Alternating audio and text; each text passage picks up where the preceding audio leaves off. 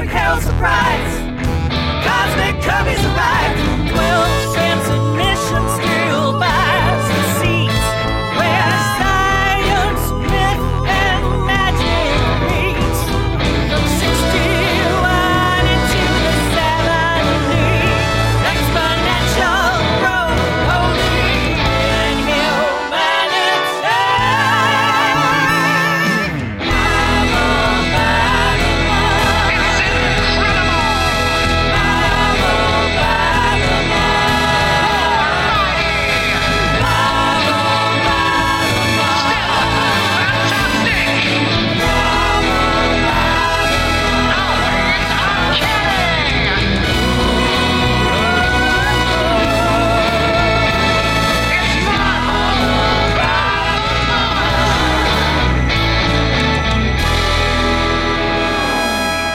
Hey there, and welcome to Marvel by the Month, the podcast that takes you through the history of Marvel Comics 1 month at a time. In this episode, that month is December 1968. My name is Brian Stratton. And mine is Rob Milne. Rob, I'm not going to beat around the bush. I'm not going to abuse the shrubbery. Clint McElroy is on the show this week. Huzzah. Oh, Yes. So glad to have that guy back. Yeah, he like Mike Allred, he's one of the people who totally inspires me. Like, Yes. After we talked last time, I just wanted to get to work on stuff. Yeah. You know, get creating. Yep. No, he's great. And you know, talking of creating things and things that Clint may have had a hand in creating, it's, I'm sure, pure coincidence. The 4th volume of the Adventure Zone series of graphic novels is being solicited right now in previews. So, you know, if you're hearing this, tell your local comic shop that you want to order that today. I don't think that has anything to do with why he's on the show this week. I think he just loves hanging out with us.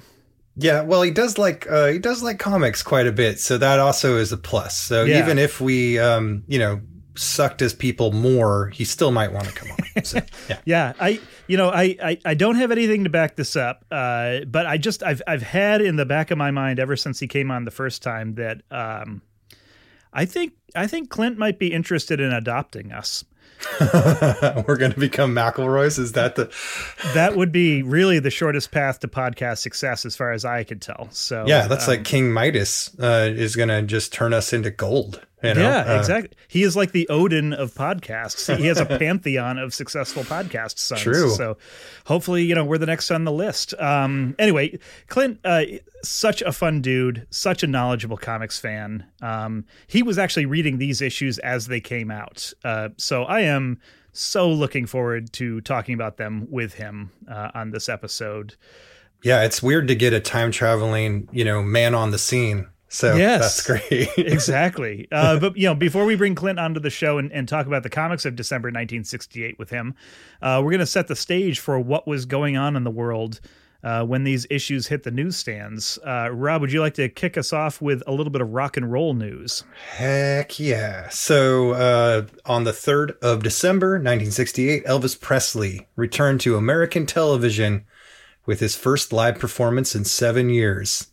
And a little bit of Taming to the Hips. The NBC special was the most watched special broadcast of the 1968 holiday season in the United States, and it was credited with resurrecting the career of the King of Rock and Roll. At the close of the show, Presley concluded with "If I Can Dream," a song inspired by Martin Luther King Jr. So, it's something's happening. Very cool. Then, just a few days later, on the 6th of December, the Rolling Stones released the album Beggar's Banquet, which contained the classic song Sympathy for the Devil. Oh, yeah. I love that song. Also, a lot of references to, the civil rights movement and other things going on within that song. Yeah, very topical.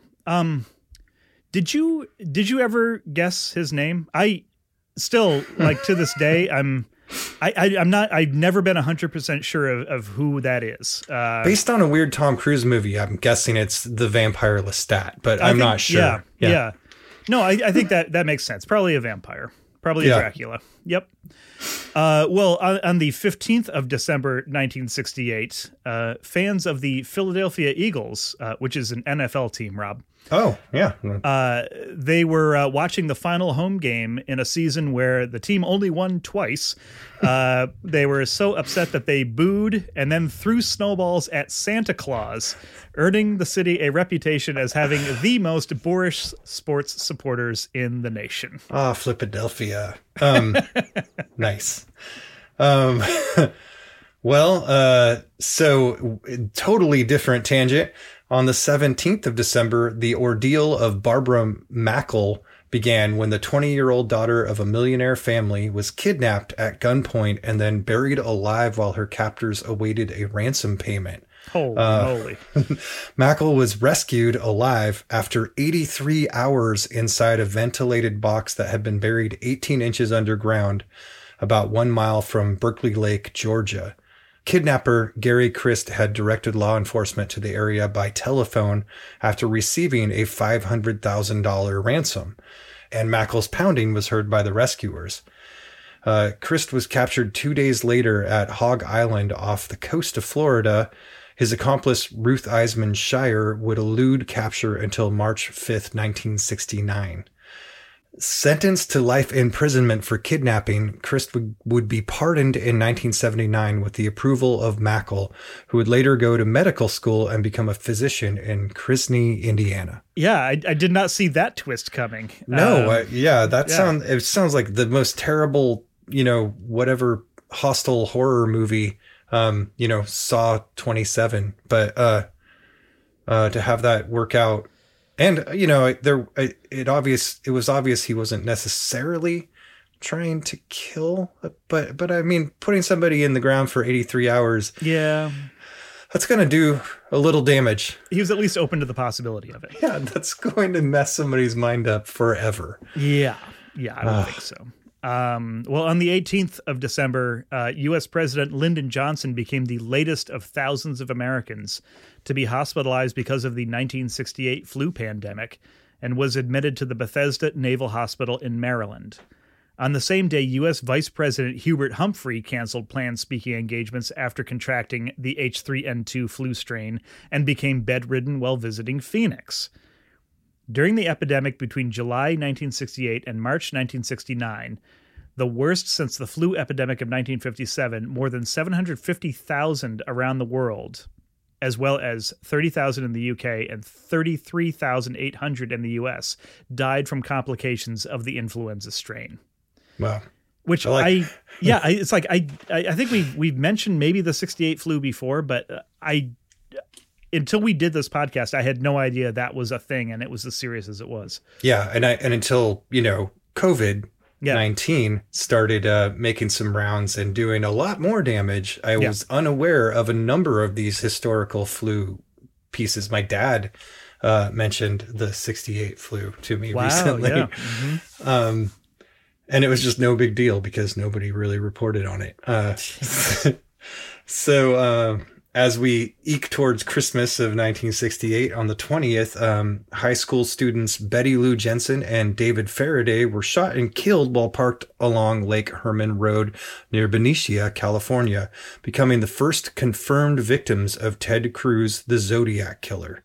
For 6 months, police had no leads until a man claiming to be the killer called them from a pay telephone. In late July, after another murder, 3 San Francisco area newspapers would receive a letter that began, "Dear editor, I am the killer of the 2 teenagers last Christmas at Lake Herman. To prove this, I shall state some facts which only I, plus the police, know." Each of the 3 letters included a piece of a 408 symbol cryptogram. And on August 7th, the killer would write again with the words, "This is Zodiac speaking." In the 50 years after the killings, no person would ever be tried for the Zodiac killings. Yeah.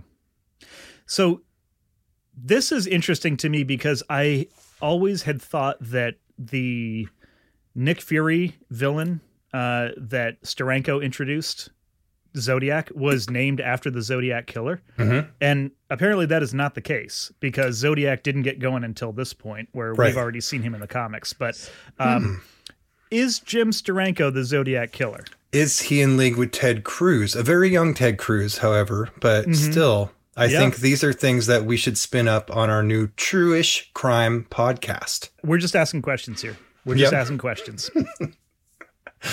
On the 21st of December, 1968, at 10:47 a.m., Apollo 8 became the first manned space vehicle to break out of Earth's orbit, and the 3 American astronauts on board, Frank Borman, Jim Lovell, and William Anders, went further from Earth than any people in history.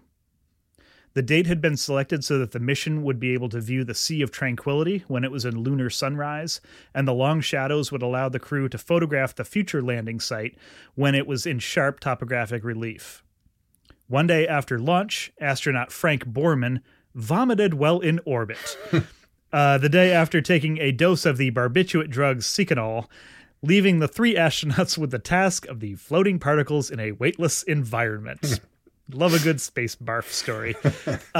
In order to keep NASA from ordering the mission to be aborted before the spacecraft could pass the point where it could return without a slingshot trip around the moon, Borman waited for a while to report that he was ill and sent a taped message back to Earth. Not all heroes wear capes. On December 24th, Borman, Lovell, and Anders flew past the moon, became the first people to see its far side, and made minor course corrections to begin mankind's first lunar orbit. Wow. So there we go. We are almost to the moon. All very exciting. So that's what was going on in the world in December 1968. We're going to take a break. And when we come back, we are going to bring Clint McElroy onto the show. The Odin of podcasts. So don't go away. We'll be right back here on Marvel by the Month.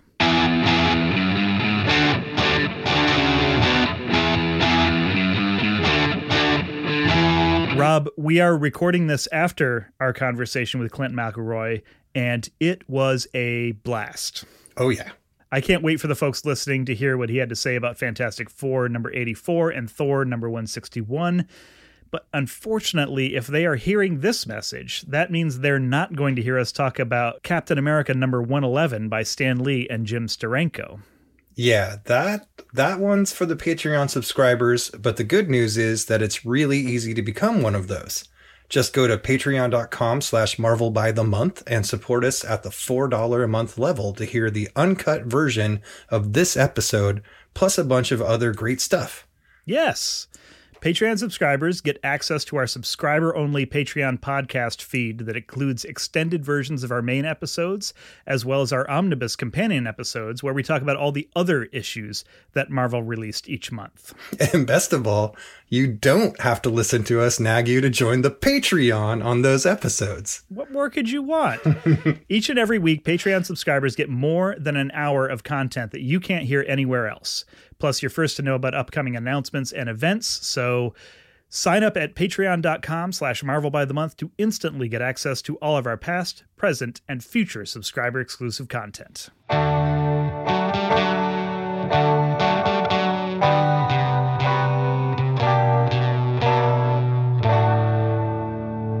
All right, welcome back to Marvel by the Month. We are so excited to have this week's guest back on the show.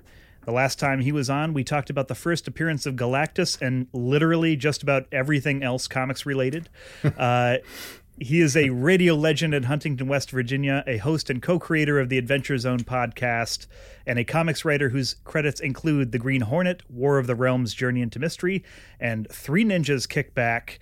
Clint McElroy. Oh, thank you. Thank you, Brian, for bringing up Three Ninjas Kick Back. Clint, it's such an honor and a pleasure to have you back on Marvel by the Month. Thank you, Brian. It's good to be here. Good to see you and Rob and to hear your friendly voices. Yeah. First of all, we understand that congratulations are in order on the birth of your newest grandchild. Yes, I have a new grandchild. His name is August Clinton McElroy. I like that middle name. Yeah, I do too. I dig that one a lot. So Gus, Justin, and his wife Rachel had their second boy, and he's really putting mom and dad through the paces. Yeah. He's not a big fan of the whole sleeping thing. So, but I got to go down there. It was my first road trip, since COVID. So got to go down and see them and see him. And so it was he's pretty cool. He's a pretty cool kid. He's got a great name. So Yeah. How's his radio voice so far? He is loud. He is quite loud. He concentrates on like one syllable words like ah. That's been his go-to. That's kind of his catchphrase. Yeah. He's developing the pipes. That's it. Yeah. And we're going to market that on a series of T-shirts and. Has his debut podcast been announced yet, or is that something you're holding off on? Yeah. We usually wait till 3 months. Yep. To break out a new podcast. So Sure. It's funny. We just did an episode of the Adventure Zone in which Justin's daughter, Charlie Gale, created the dungeon that we crawled through. And I don't want to spoil anything else about it, but it's nuts. But it's fun. So we've already got that. Established that's going to happen. Fantastic. Thank you for that very organic transition. You've got another baby about to come into this world, the 4th volume of the Adventure Zone graphic novel series, The Crystal Kingdom. Could you give our listeners an idea what this one's about? It's every arc, so every issue of the graphic novel, it's been a little bit different. The first one, Gerblins, was kind of a dungeon crawl, as I mentioned earlier. Second was a murder mystery.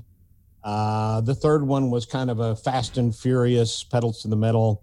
The fourth one is kind of a sci-fi alien type, atmosphere that really kind of started cranking up the whole backstory, the mythos of everything that Griffin had developed, and really starts getting a little bit more dense, a little more consequences, a little bit more background revealed. We're really excited about it. And a lot of pink, because the crystal in this case is like pink tourmaline. And so everything is very, very pink. So brace yourself for that. But Carrie Peach did an amazing job on it. And we're really excited about it coming out. Nice. How much of the planning and the writing for this one did you do during quarantine, and did that create additional challenges, or do you and the guys pretty much have your process locked in at this point? Well, no, it really our process is pretty locked in. We actually have spent most of quarantine working on 5. Oh wow. So I mean, because we try to work as far ahead as we can, to give Carrie some time. So we've been working on 5 quite a bit here lately. But yeah, we got a nice little kind of system worked out. We start off with a pretty in-depth outline that is really beat by beat. And as we've progressed through the books, we've found those outlines getting longer and more exact. And that makes it a little easier for us when it comes to making decisions about what to keep in from the audio of the podcast, and, what works, what doesn't work. And it gives us a chance to kind of revise, to emphasize storylines that we want to push. And so that's been a nice process for us. And we all work remotely anyway, because I'm in one place, Justin's in another, Travis another, Griffin's in another. So when we do the podcast, it kind of lends itself to the process. So we kind of proceed from that, and then we do a lot of revisions. We take a lot of passes at it, put jokes in, take jokes out, put in story beats, take them out. Mm-hmm. So we've got the machinery pretty well oiled by this point.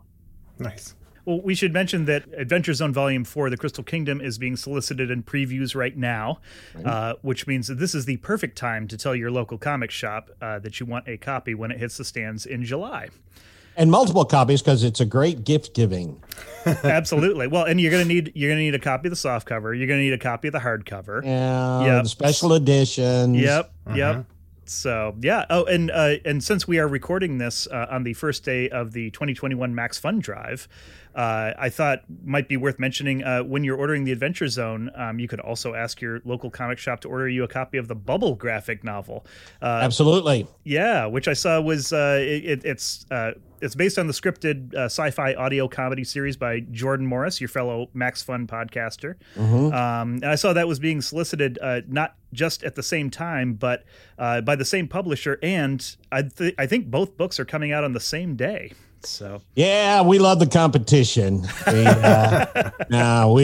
love the Bubble folks, and we're excited to see how they both do. We've done a couple of promo things with them together that have been a lot of fun. So yeah, I can't wait to read it myself. Yeah, very cool. We're looking forward to both of those. So we've got our plugs out of the way. Not that we won't come back to them later on in the show, but I thought maybe we could get rolling talking about some old timey comics. Yeah, by cracky. Yeah.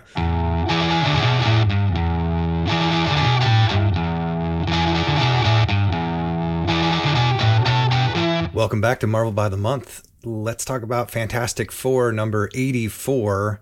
The name is Doom. It's by Stan Lee, Jack the Kirby. best titles. Yeah. This is with Joe Sinnott inking, so it's still our dream team on the FF. So the quick-ish summary, but jump in anytime. As the FF depart the Inhumans' great refuge in a gyro ship that Black Bolt loaned them, they're intercepted by S.H.I.E.L.D. before they can even get home. So Nick Fury tells them that one of S.H.I.E.L.D.'s top agents suddenly disappeared after reporting a, quote, strange and secret army somewhere in Europe. The agent managed to smuggle out a robotic arm, which comes to life and attacks S.H.I.E.L.D. and the FF before Johnny can blow it up. Reed agrees to help Fury investigate the agent's disappearance, because otherwise he'd have to go home and be with his wife and newborn son, who still doesn't have a name. Yeah. The most unbelievable thing that ever happened in the Marvel Universe is that they didn't have the kid's name. Yeah. Yeah. I'm sorry. Go on. Yeah. So, meanwhile, we see what happened to Fury's agent, and he's trying to escape through the catacombs of a castle. Just when it seems like he's reached freedom, it's snatched away from him by Dr. Doom. There he is. Yep. Doom loves his subjects so dearly that he won't let any of them leave. And he zaps the agent, leaving him for his robot army to carry back to the castle. So we start to get this idea that, you know, we're in Doom's house. So the FF attempt to just drive into Latveria through a communist occupied Central European country. And apparently from like 20 years earlier, because it looks like the 40s. Yeah. Yes. In whatever country. Jack will jump back into the 40s at any provocation. Yeah. You know, he's got like a sketch pad from wartime too. Yeah. So he's just like referencing something. Yep. So, even the commies try to warn them that it's a really bad idea, but they've got a job to do. So they head in. Foolish Americans. They're like, no one ever comes out. They go over those hills and never come out. So as the FF cross the border into Latveria, their car flies apart, like just explodes apart. Thanks to a magnetized roadway, and Doom's robots subdue them and carry them away under Doom's orders. So with a snap of a freaking finger. It's not hard at all for the Doombots to beat up the Fantastic Four. Oh yeah, they get the jump on him, and it is over before it even begins. And Reed was trying to be cool and just get captured, but because he knows that they need to get captured to find out what's going on, but Johnny, you know, Crystal gets threatened. Johnny loses his temper. Normal FF dynamics. Ben wants to clobber, but he gets gassed. So, they're totally ready to take them down. Like Doom has thought about this every day of his life since the last time they met. And the ingenious tactic of putting a blindfold on Crystal. That's how they're going to subdue Crystal. Yeah. Put a blindfold on her. Yeah. One of those powerful characters in the Marvel Universe. One of the things that I was really struck, like as we were getting, as they're getting ready to enter Latveria, is that at this point in Marvel history, we've never seen Latveria. Yeah. It's a total mystery. You have no idea what to expect. I mean, you've seen Doom brooding in his castle. You've seen, the bit at the beginning of the story where, the SHIELD agent is captured and recovered. But I mean, you're not seeing anything of the town. You have no idea what to expect here. Yeah. So it sets up for a really nice reveal, which I believe Rob's about to take us to. I am. So first of all, the FF awaken not in a dungeon, which is what you would expect in the giant, castle, but in luxurious European beds, and it's like a bed and breakfast in the middle of a charming little village. And as the FF try to puzzle out what's going on, we see that Doom has them under surveillance, of course. Sure. And he's, quote, hypnotically drained them of their powers. They realize that they have to come up with ways, because you're talking about one of the strongest creatures, a being of fire, a man that can stretch, a woman with, elemental powers. But, I'll just hypnotize him. Yep. Why didn't he ever try that again? Doom only executes a plan once. I guess so. He's also like a writer. He tries to, shift what he's doing the next time. Gotta keep it fresh. It's jazz. Yeah. So he intends with his, they're drained of their powers, and he plans on keeping them trapped and helpless in Latveria for the rest of their lives. So that's his plan. And as the villagers celebrate Fantastic Four Fiesta Day, I love that Fiesta popped in there. With their conveniently English signs that they yes. They have a brass band, and just like a crowd out there cheering for them. And Reed decides he's had enough and forces Doom to reveal that the village's happy facade is just a false front. So he makes a quick dash for the border and is zapped by a stun blast. And a drone with Doom's face on it delivers the chilling warning: "Very foolish of you, citizen. You activated the automatic sentry device. This will be your first and last warning. Nobody ever leaves Latveria. You will remain here and be eternally happy, or else you die." So that's how we wrap and up. And then a giant weather balloon comes, grabs number 6, takes him back to the village. Yes. I love the "or else you die." It sounds very much like Ward Cleaver telling Beaver, "We're going to Crystal Lake and we're going to have fun." Yeah, no, so Clint, you just made the reference I was going to make. So, I mean, this is The Prisoner. I mean, yeah, this is like Kirby apparently was a huge fan of the series. It had just started airing in America, I think, like 6 months before this issue came out. So, right around the time that Kirby started, doing the art for this, it would have been out for, probably he might have seen a handful of episodes. But yeah, I mean, there's so many. Like the village is obviously the village from The Prisoner. Like you've got the brass band in the street is something that shows up spelling out script Latveria. Yeah, and they're it's this tiny little mysterious village in an undisclosed location. Everything seems to be great, but there's a darker secret there. No one who's there can ever leave. They're all under surveillance, and it's just like I kind of love how omnivorous Kirby was with his influences. It's like, oh, that sounds good. I'm just going to yoink. And it's perfect for Doom. Like, of course, Doom runs a town that you can never leave and you must be happy or die. That's just Doom. That's classic Doom.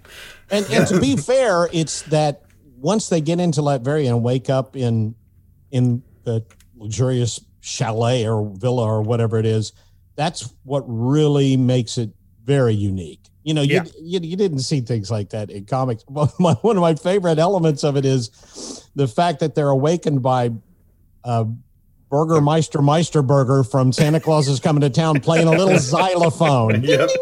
Breakfast is served. Yeah. Hey, wait a minute. What? Scones?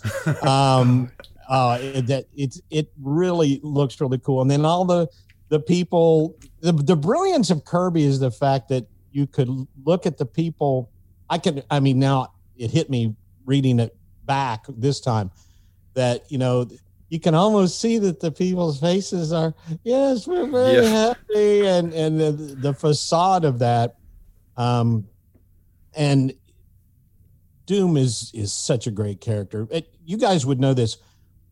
How many times had he appeared in the series? I mean, obviously very early on, but this wasn't his first appearance, in 84 issues. No. I mean, no. After the first one. So let's see. Wasn't there a time travel? There's a Rama Tut meeting at one point. Yeah. But he's been sort of absent with from FF, but he popped up like in Daredevil, and we learned about his diplomatic immunity. So you have a few, which is a great place. You're going to learn about the legal ramifications of Doom from Matt Murdock. But he's been kind of absent from FF for a while. They've been sort of saving up for this, I think. Yeah, the last time he showed up in FF was like exactly 2 years ago at this point. And that was at the end of the Cosmic Doom story, where he steals a Silver Surfer's power. Which is great. And then, but there was a time, I want to say, like between, issues like 15 and 50, maybe, where he was showing up a lot. Like he was kind of the villain. 2 or 3 times a year, Doom would show up. And then it seems like there was a real intentional decision to just pull way back on Doom, because we haven't seen him for a year, and that was his Daredevil appearance. And then it was a year before that he was in Fantastic Four. So there's definitely like, and the Doom that we're getting now is, it's much closer to the Doom that we now recognize. This monarch, this Orwellian figure in his home country, this Machiavellian plotter, not just a devil worshipping scientist who has a cool suit of armor. That's kind of what he had been prior to this. So he's filling out dimensionally. He although he was already a great villain, he just is becoming a great character at this point. This story also features, this will be a little trivia for you. This story features my all-time, all-favorite Marvel character. Oh. Timothy Aloysius Cadwallader Dum Dum Dugan.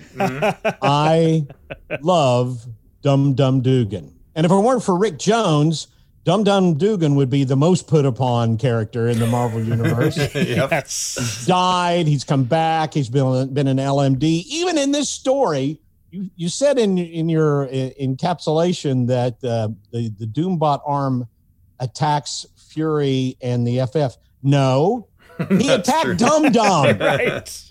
He let the Doombot arm knocks Dum Dum off his keister. Yep. And then flies around before Johnny blasted it. But poor Dum Dum is the one that gets hit and then ends up having to sweep up the wreckage of the arm. True. While everybody else goes off, mission time. And Dum Dum, don't worry, I've got it. Oh, man. I'll sweep up Dum the Dum pieces. Yep. Yeah. Man, you'd think that, after getting the nickname Dum Dum, that should really be the end of it. But no, they're just going to keep piling on. He couldn't give up. Give up. Yeah. But this story, I feel like Fantastic Four has been sort of treading water for a little bit here. I think it was a series that was really dependent on Kirby's innovation, like coming up with the new concept, coming up with a Silver Surfer, coming up with the Inhumans. It was a comic where you read it for the spectacle of it, to see what the next thing that he was going to roll out was going to be. And I feel like once he kind of turned off the spigot of new ideas, I think of all the stuff he was doing, FF suffered the most from it, because then we were just sort of retreading, and then you realize, well, that's not actually why I'm reading Fantastic Four. I'm more interested in, when the next Annihilus is going to show up. Yeah, when I turn this page and it literally takes my breath away, because it's something just that it was previously inconceivable to my brain. Like that's what Kirby did a lot of in FF. Right. He's doing some of that in Thor. We'll talk about that. Right. But and the epic stuff This is a much more intimate story, Mhm. much more. I mean, it really kind of smacked of, talk about influences on it. I don't know if he was a Mission Impossible fan, but it's the part where Fury basically says, your mission, Mr. Richards, if you choose to accept it, is to sneak into Latveria and find out about this, Yeah. Mhm. If your FF4s are caught or killed, you'll be replaced with LMDs. But it's very much intrigue and espionage, and then them sneaking into Latveria and their civvies. It's all played pretty intimate, all played pretty close. Mhm. And I just wonder if people reacted like you said, man, we just, especially coming off of the whole series before this with the Inhumans, because that Yeah. was full of huge, epic, machinery and action and Maximus and all these great, things. And the only thing that really kind of stands out from this one that way is that first, title page with Mhm. the gyro, whatever it was, gyro ship. Yeah. Yes. Which you got to figure the garage at the Baxter Building was just jam packed. Yeah. Well, man. I don't know. I mean, it does come across as less spectacle, but this feels like a real story. Like this feels like I it's agree. inspired, like Kirby's inspired. And I think Mm-hmm. to the point of, the prisoner and like he's inspired by television and other media at this point and bringing that in, but it's in a different style than his normal big, giant, splashy spectacle. And it works really well, of course, because he's Kirby. Like he can do that. Yeah. But it's like one of the more interesting things we've seen in probably 6 months of we had some really bad lulls in Fantastic Four, as the Inhumans sort of trickled out epilogue wise, and then not a lot of other things getting to Franklin, or I feel like they're unnamed child being born. Yeah. Child TBD. I feel like there's been a lot of fighting anonymous androids in the last year or so of FF. Yep. It's more like an Iron Man thing. Yeah. The alpha primitives in Yeah. in humans, and Yeah. then the Doombots here. Yeah, it's so yeah, that's kind of the way it's gone. I do feel like this issue is I think you're absolutely right, Rob. I think there is like some inspiration at work here, and also it does a really good job of sort of setting up mysteries and then subverting expectations like over and over and over. Yeah. I mean, that Doom is going to be in the story. You don't know when or how he's going to show up. And when he does show up, of course, it's with a big, brilliant full page splash. Just like yanking the promise of freedom away from this poor SHIELD agent who he looks like Michael Douglas in the Ant-Man movies. He does. Yeah. Yes, exactly. Yeah.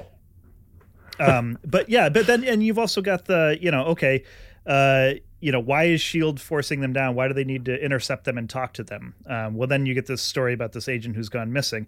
And then Fury pulls out this robot arm. You're like, okay, what's up with this? And then it comes to life and starts punching people. And you're like, okay. One person. Yeah. Yeah, well, just one person. One person. Poor Timothy Aloysius Cadwallader.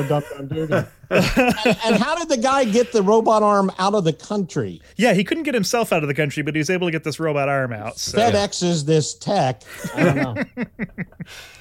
Yeah, or maybe Doom wanted it to go, because that was the thing that was going to get the FF in there. So, yeah, he's a master planner. Yep. So, And not I think, the master planner. I'll be honest with you, and I think it anytime you've got the byplay between Reed and Ben and Johnny, it's good, and you had that,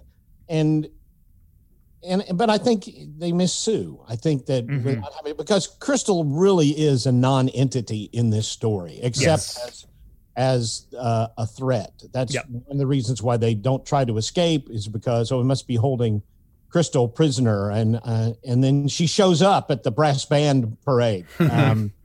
So I kind of miss Sue's presence. Yeah. And she doesn't, at least in the issue before, I think they cut to a scene of her with the baby. Yeah. 3 I don't panels. even think she yeah. she didn't even show up in this one. So Yeah. And don't get me wrong, I really like this story quite a bit, and I can Mhm. remember reading it, and enjoying it.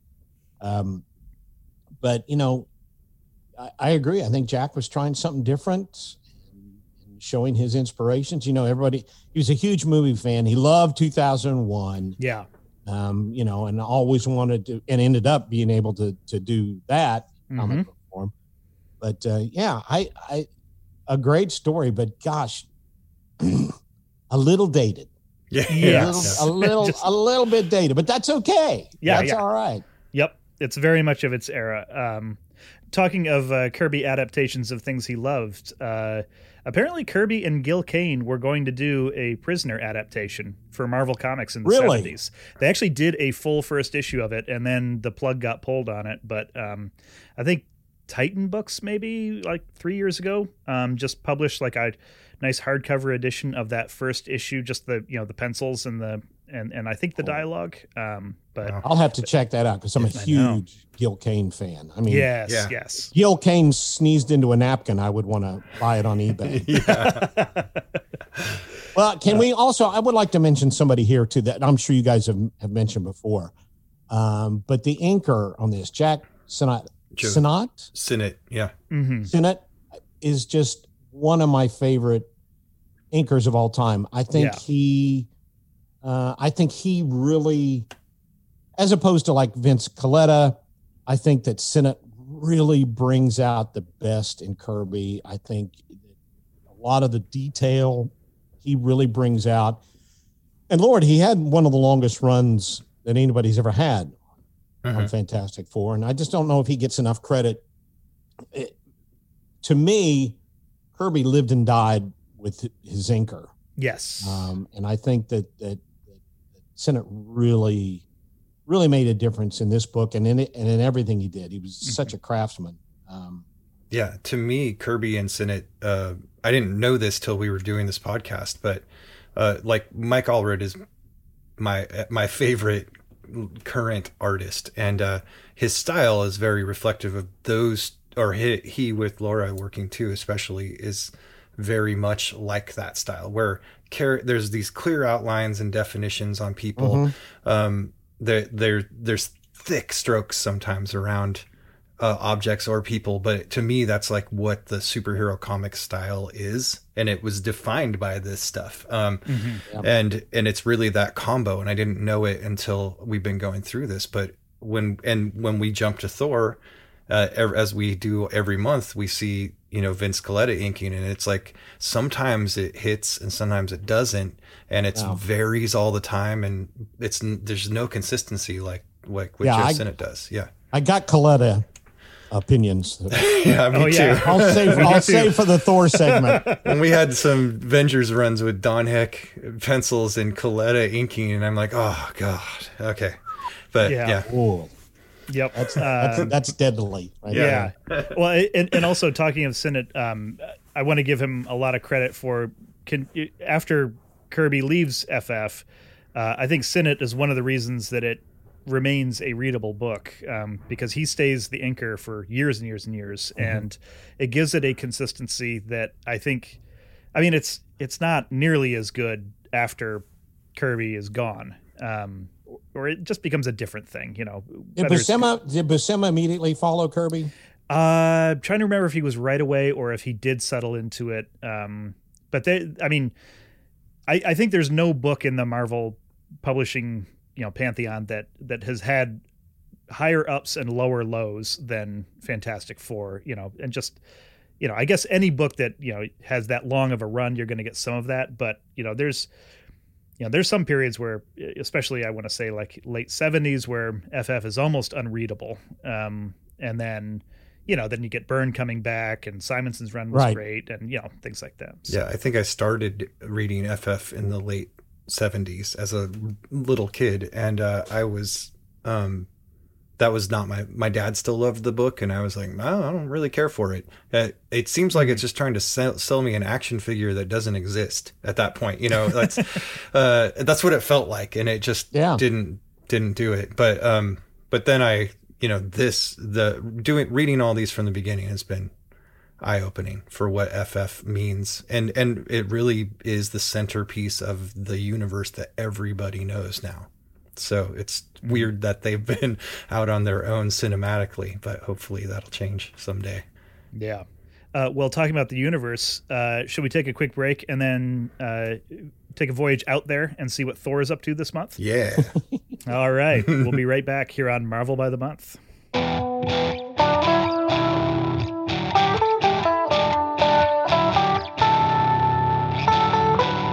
Welcome back to Marvel by the Month. We're going to talk about Thor number 161. The story is called Shall a God Prevail? It's by Stan Lee and Jack Kirby, inked by the one and only Vince Colletta. I will give us a quick summary here. Please feel free to jump in at any point. So in the last issue, Thor and the Recorder got caught in the middle of a cosmic battle between Galactus and Ego, the living planet, and their spaceship was destroyed. They were trying to reach Galactus to stop him before he could destroy the homeworld of the Rigelians, who were the ones who built the Recorder, and more importantly for Thor, prevent Galactus from moving on to Asgard. They wind up getting picked up by a nomadic race of aliens called the Wanderers, who were refugees of a world that Galactus destroyed long ago. So as Ego and Galactus are trading these galaxy-shaking cosmic blasts, Thor and the Recorder come into the Wanderers' ship. They want to join the quest to battle Galactus as revenge for their homeworld's destruction. Unfortunately for them, they get exactly what they asked for. Their ship is pummeled by planetoids that have been sent soaring through the cosmos by the battle between Galactus and Ego. And so Galactus has Ego on the ropes because, Ego's a planet. We know what Galactus does to planets. But Thor says nay to that. He hurls Mjolnir at the big G. And it doesn't stop Galactus, but he says, for the first time in a millennium, my limbs have tasted pain. Ow! Just say ow. Galactus. Yeah, come on, man. So verbiage heavy. Yeah. And now Thor has got Galactus's attention. So Thor launches himself at Galactus, who grabs him and chucks him at Ego. And then Ego gives Thor a soft landing and teleports him back to the Wanderer's ship. And then Thor and the Wanderers quickly whip up a stand for Mjolnir out of the parts of the Wanderer's crippled ship. And then Thor blasts Galactus with such an overwhelming surge of energy that Galactus is forced to retreat rather than perish. So that's good. But what's to be done with the Wanderers? Because their ship now is ruined and the surface of Ego is totally inhospitable to them. But Ego says that's no big deal. He terraforms itself into a land that can support the Wanderers. I mean, it's literally the least that Ego can do for the folks who saved him from Galactus. And it seems like we've got a pretty happy ending. So that's the plot. It's a very plot light issue. Yeah. But holy moly, the visual spectacle of this thing. Well, we were just talking about, Kirby's strength was the spectacle. Yeah. And the mind-blowing imagery. And this is loaded with it. Mm-hmm. Don't kill yourself trying to follow the story. don't spend too much time, which is exactly what the three of us have done. Yeah. But we urge you, readers, gentle readers, don't spend too much time trying to make sense of the story, because that's not why this story exists. It's to blow you away with how amazing it was. Yeah.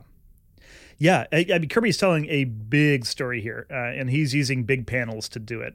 I think last issue, 5 of the 20 pages were full page splashes, and this one he like ups 7? that by 1. Oh. Yeah, it's at least 7, or at least 6. I mean, think I was with the 2-page spread collage, it's 7. So that's wild. Yeah. So yeah, I mean, but it's justified. He has to. Oh yeah. Mm-hmm. I mean, if you look at it from a storytelling sense, you have to have those big visuals. I mean, it's not like in the Fantastic Four issue we were talking about, where he does one whole page of a close-up of Dr. Doom holding his Doom Tech phaser and the Doombots behind him, which was cool, but that was a pinup. That was basically a pinup. But in these, it's justified, because to just show the scope of what he's talking about. It's impressive to look at. I have some issues with the story. Well, please go ahead. Well,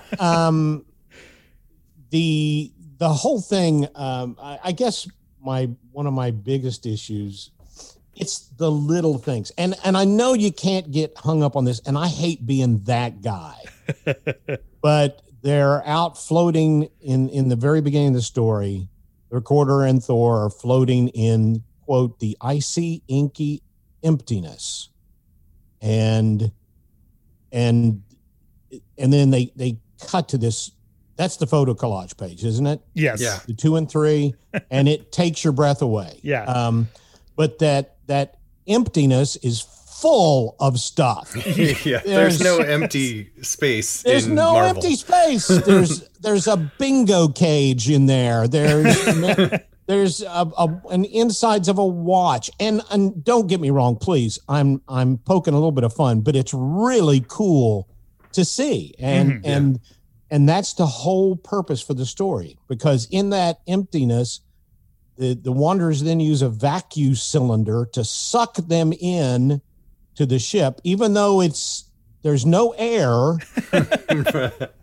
But then before you get a chance to even register that, you get another splash page of Ego fighting Galactus, and it's amazing. This thing is wild. Yeah. We've talked about it before, and I don't even know if they can still do it. But one of the things that I think movies took away from printed comics is the fact that now they can do those amazing, massive special effects. I just rewatched the Doctor Strange movie, and the Dormammu and that dimension is so cool to see. But I don't even know if movies today can do this kind of thing. Do you know what I mean? I mean, with the scope of it, and would just look, so hollow. I don't know. Maybe they can. I mean, I didn't think they'd be able to do the things in movies that they can do today. And of course, if the Eternals movie ever comes out, maybe we'll see somebody can do a Kirby universe. But how do you make Galactus look small? You put him up against a planet, right? But it is all there for the spectacle. Yeah. It really, honest to God, does not. The story does not hold up to very much scrutiny. Not at all. No. It's really, it's just, it's the classic story of a planet versus a planet eater versus a god. A tale as old as time. A planet eater that in previous incarnations was the most unstoppable, untouchable, undefeatable force in the Marvel universe. I mean, he was basically, that G stood for God. Yeah. Let's face it. Absolutely. And Fantastic Four couldn't touch him. Silver Surfer couldn't touch him. They rig up a batting tee for Mjolnir, and Thor blasts him. Yeah. Not just blast him, but blast him and almost kills him. Yeah. Thor should have taken that batting tee with him forever. Handle any problem from there on out. Yeah. Yeah. But of course, obviously Galactus, how do you deal with that? How do you solve a problem like Galactus? So I think that but every time something like that happens where you're going, well, I don't know. There's a thing where Galactus thinks he's got Ego on the ropes, and Ego manifests these giant energy tentacles. Oh yeah. That grab Galactus. Oh boy, he's in trouble now. So they cut back to the Wanderer's ship and Thor. Scene you mentioned, him getting pummeled by the planetoids. And there's another great splash of Thor, which is a pinup. spinning the hammer. And they cut back to Galactus and Ego, and Galactus says, well, I freed myself from those energy tentacles. I was so bummed about that. Yeah. We didn't see that. I want to see it, but Galactus points it out. And now Galactus is winning. Yeah. Yeah.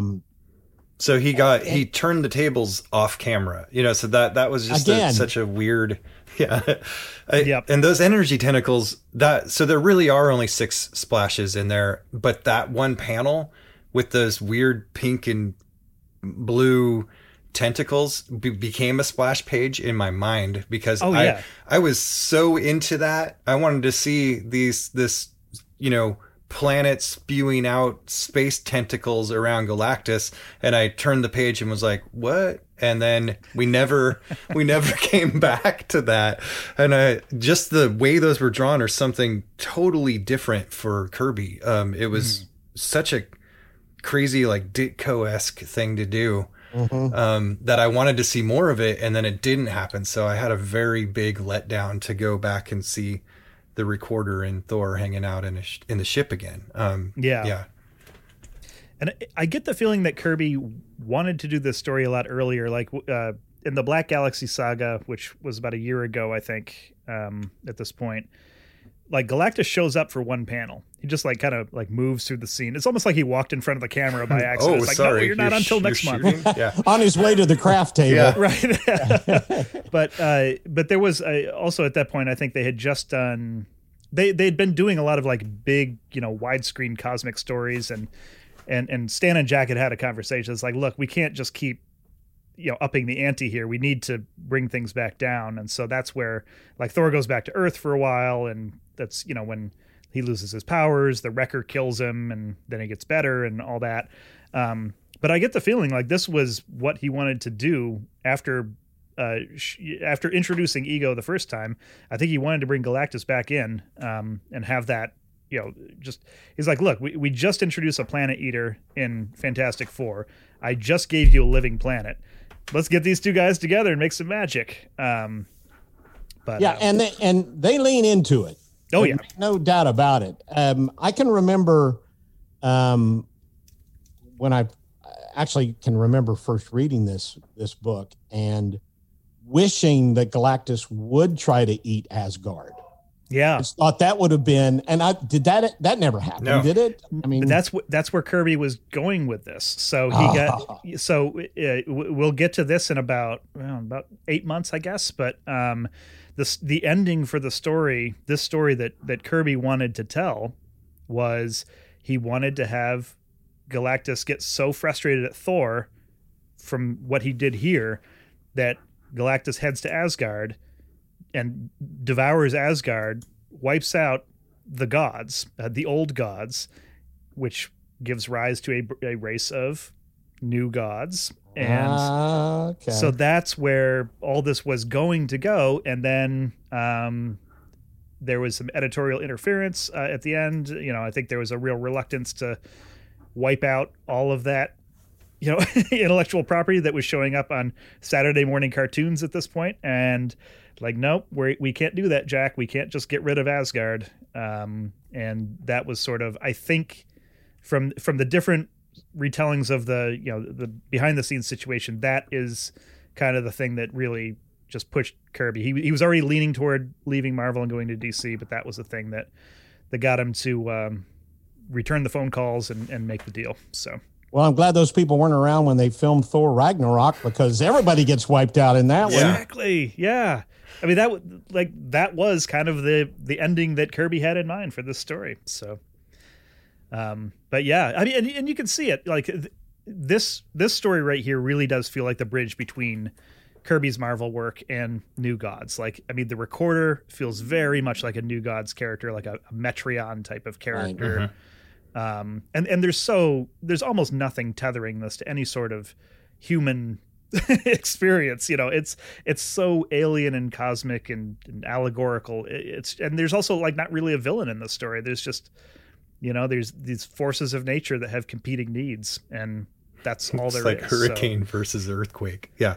Yeah. So hey, don't say that out loud. Sci-fi will make a movie out of it.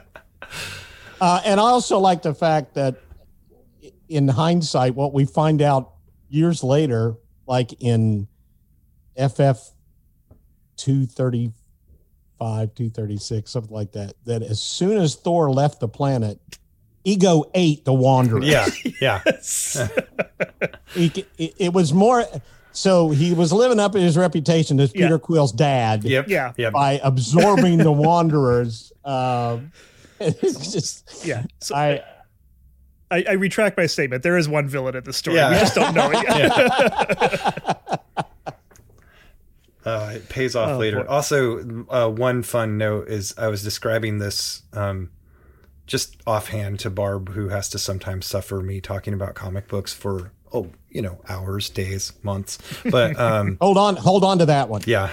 And she's been willing to my whole life. So I said, so Thor's hanging out with this guy called the Recorder, and she's like, does he look like a flute, like the recorder you'd get in elementary school band? And now I've been just imagining the Recorder as like this sort of towely, South Park character with arms and, just a recorder that walks around and talks and plays a little tune.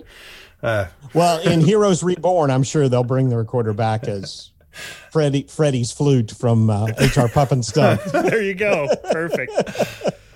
Oh man. Well, I can't. Can you believe that the same guy who did the Fantastic Four story this month also did this story? Like, these feel like, I mean, art wise, obviously, Kirby's got such a distinct style, but talk about, I can't think of two more tonally different stories.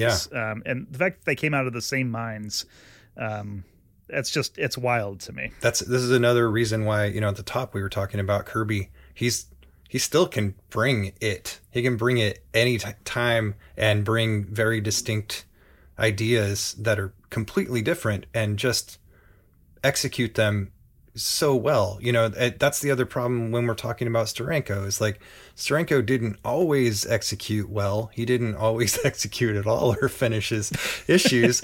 But what he did was, interesting and innovative, but it just didn't have that kind of consistency and, I wouldn't say realism because we're talking about Jack Kirby, but it there's something to what he does that's so consistently good, no matter whether we're grounded in a tiny village on Earth or watching a space god fight his hamburger. Ooh, there you go. Heroes Reborn. That's going to be sure. Well, that's our comics for this month. So the only thing we have left to do is maybe recommend something to our listeners that is not a Marvel comic that came out in December of 1968. I'll go ahead with a recommendation that I can't believe that I haven't made yet, but I'm going to recommend Starman by James Robinson and Tony Harris, and later Peter Snedbjerg. I've never known how to pronounce his last name. But sorry, Peter. I'm sure you're a listener. It's Piotr, I believe. Probably. Just saying. Starman is my favorite comic book series of all time. And I will say up front, like I do get a little frustrated sometimes with DC's. They have a tone of super seriousness about their superhero legacies. I can't keep a straight face when they're trying to convince me that it's such an honor for a child to wear the circus uniform so that they can punch crime with the Flying Mouse Man, whose superpower is an inability to process grief. But Starman got it absolutely perfect. I mean, it is that story, but it's so much more. It's the story of the son of a golden age hero called Starman, he was a very extremely generic superhero of the time. He flew around, he blasted baddies with a cosmic rod that looked like a personal massager. But the character, the main character of the story, Jack Knight, he's exactly as reluctant to buy into the whole thing as I was when I started reading it. He's disaffected. He's kind of a screw up. He doesn't have a great relationship with his dad at the start of the story. He runs a vintage collectibles shop. So right there, I was on board. I was hooked immediately. And over the course of the 80 issues or so, like there's this long, slow evolution of the character and his relationships. His heroic journey is very unique and it's intensely rewarding. At least it was for me. The first tattoo I ever got was Jack Knight's Compass logo. My kid is named for 3 Jacks, and he's one of them. And DC, the reason I'm recommending it is DC just solicited the first volume of a new collected edition of the series this month. So along with your Adventure Zone pre-order, put in one for Starman as well. Nice. Well, I will go next. I'll do a totally different direction. So some people who are comics adjacent might know there's a new show coming out called Sweet Tooth. And there's a great comic created, written, and drawn originally by Jeff Lemire. It's a post-apocalyptic story about children being born with sort of animal attributes, and most children aren't being born at all. So you get this this overlap of like children of men and then these mutations and other. It's dark. It's dark as hell, but it's a very cool post-apocalyptic view, and they're making a show out of it too. So that's going to be coming up soon, and I'm glad that Jeff Lemire is involved in getting this thing off the ground. But I think it was a good time to recommend. It's just yet another DC Vertigo comic. That whole imprint line, we've recommended quite a bit of things from them, that include Watchmen and V for Vendetta and Preacher and so much glorious comics work. So this is, it fits among them. It's a little later than those pieces we've talked about before. It's I highly recommend it. It's just a great it's great characters. It's just a deep character read with these kids and this really innocent kid trying to navigate this horrible world. Yeah. I'm a sucker for a good father-son story, and this is that. Yeah. Clint, do you have anything to recommend to our listeners? Well, there's this graphic novel series called The Adventure Zone. I got a couple. I guess since I'm not on every episode, I could do a couple. One is if you've never read the Scout comics by Tim Truman that Eclipse did from like 1985 to whatever. Scout is a beautiful book. Truman is an extremely gifted artist, pretty decent musician too. And the Scout books were just, again, another post-apocalyptic kind of wild and crazy book that a lot of people that I know and are friends with worked on, but it's a lot of fun. And if you want a palate cleanser, if you want to get away from over angsty, dark, oh God, how am I going to follow this continuity that's so dense? Go back and get on Comixology or whatever service you use and read the original Dial H for Hero books. Journey into Mystery 156 to 173 was such a groundbreaker for me. As a kid, I loved them. Basically, this kid had the dial. He dialed it up, became 3 different superheroes. And it's a lot of fun. It's really lovely to look at. Very clean art. I don't remember. I want to say Jim Mooney, but I'm not 100% sure.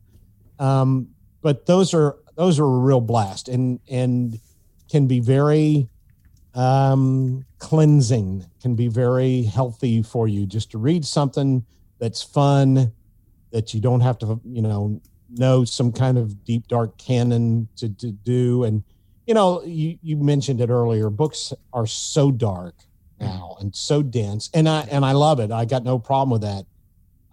But it was like Bendis's run with Wonder Comics and the stuff that he did with Wonder Comics, the Legion and stuff. Mm-hmm. It just felt clean and I mean that from a narrative standpoint, that it's just fun to read. And Yeah. you know, sometimes there's nothing wrong with being dark and being intense and angsty, but I mean, sometimes it's cool just to read something that's fun to read and can kind of take you away from the problems that you've had. Yeah. Absolutely. Yeah. Vary up your diet a little bit. It's good for you. Yeah. Well, Clint, thank you so much for joining us for another episode. Let's get one more round of plugs in. What can our listeners, where can they find you? What should they be checking out that you're up to these days? TheMcElroyFamily.com. That's the website that has all of the stuff, all of our projects, all the podcasts. We do something like 177 podcasts. That sounds right. Yep. All the members of the family. And, you know, there's merch and there's other stuff. We've got some fun stuff that's coming out. And when is this going to drop? 2 weeks from Wednesday. Okay. I have a children's book coming out. Ooh. Oh, congrats. Yeah, it's called Goldie's Guide to Grandparenting. And it's a picture book, and I'm very proud of it. That's coming also from Macmillan. Macmillan is putting it out. But keep an eye out for that. I'm very proud of it. It was a lot of fun, and I kind of used all of my grandchildren as inspiration for Goldie, and she's kind of she's sort of like the brain from Pinky and the Brain. She thinks she has a plan for world domination, and she's starting with her grandparents. So it's a lot of fun.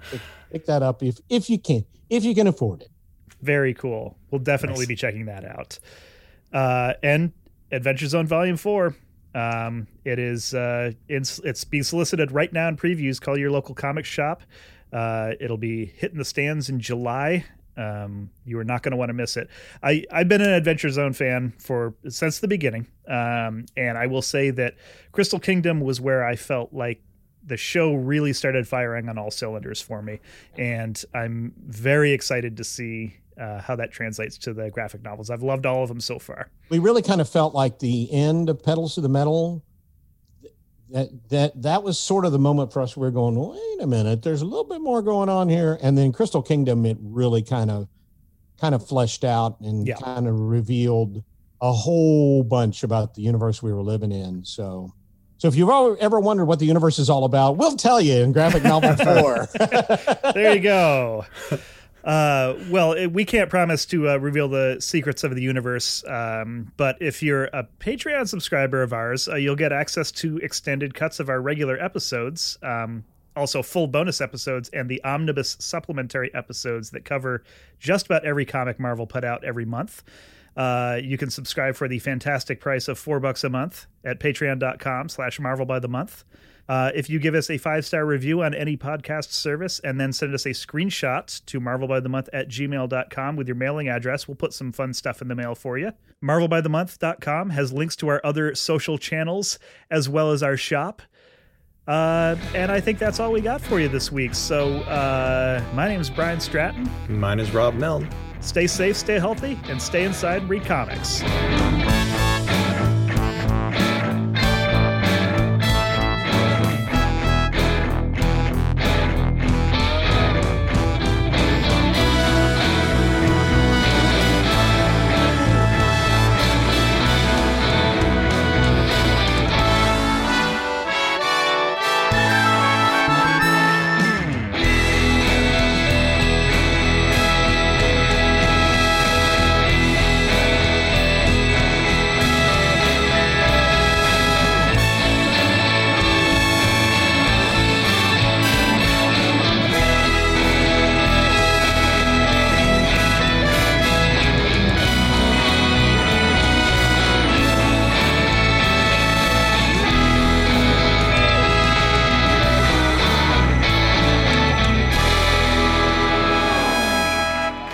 In this episode, that month is December 1968.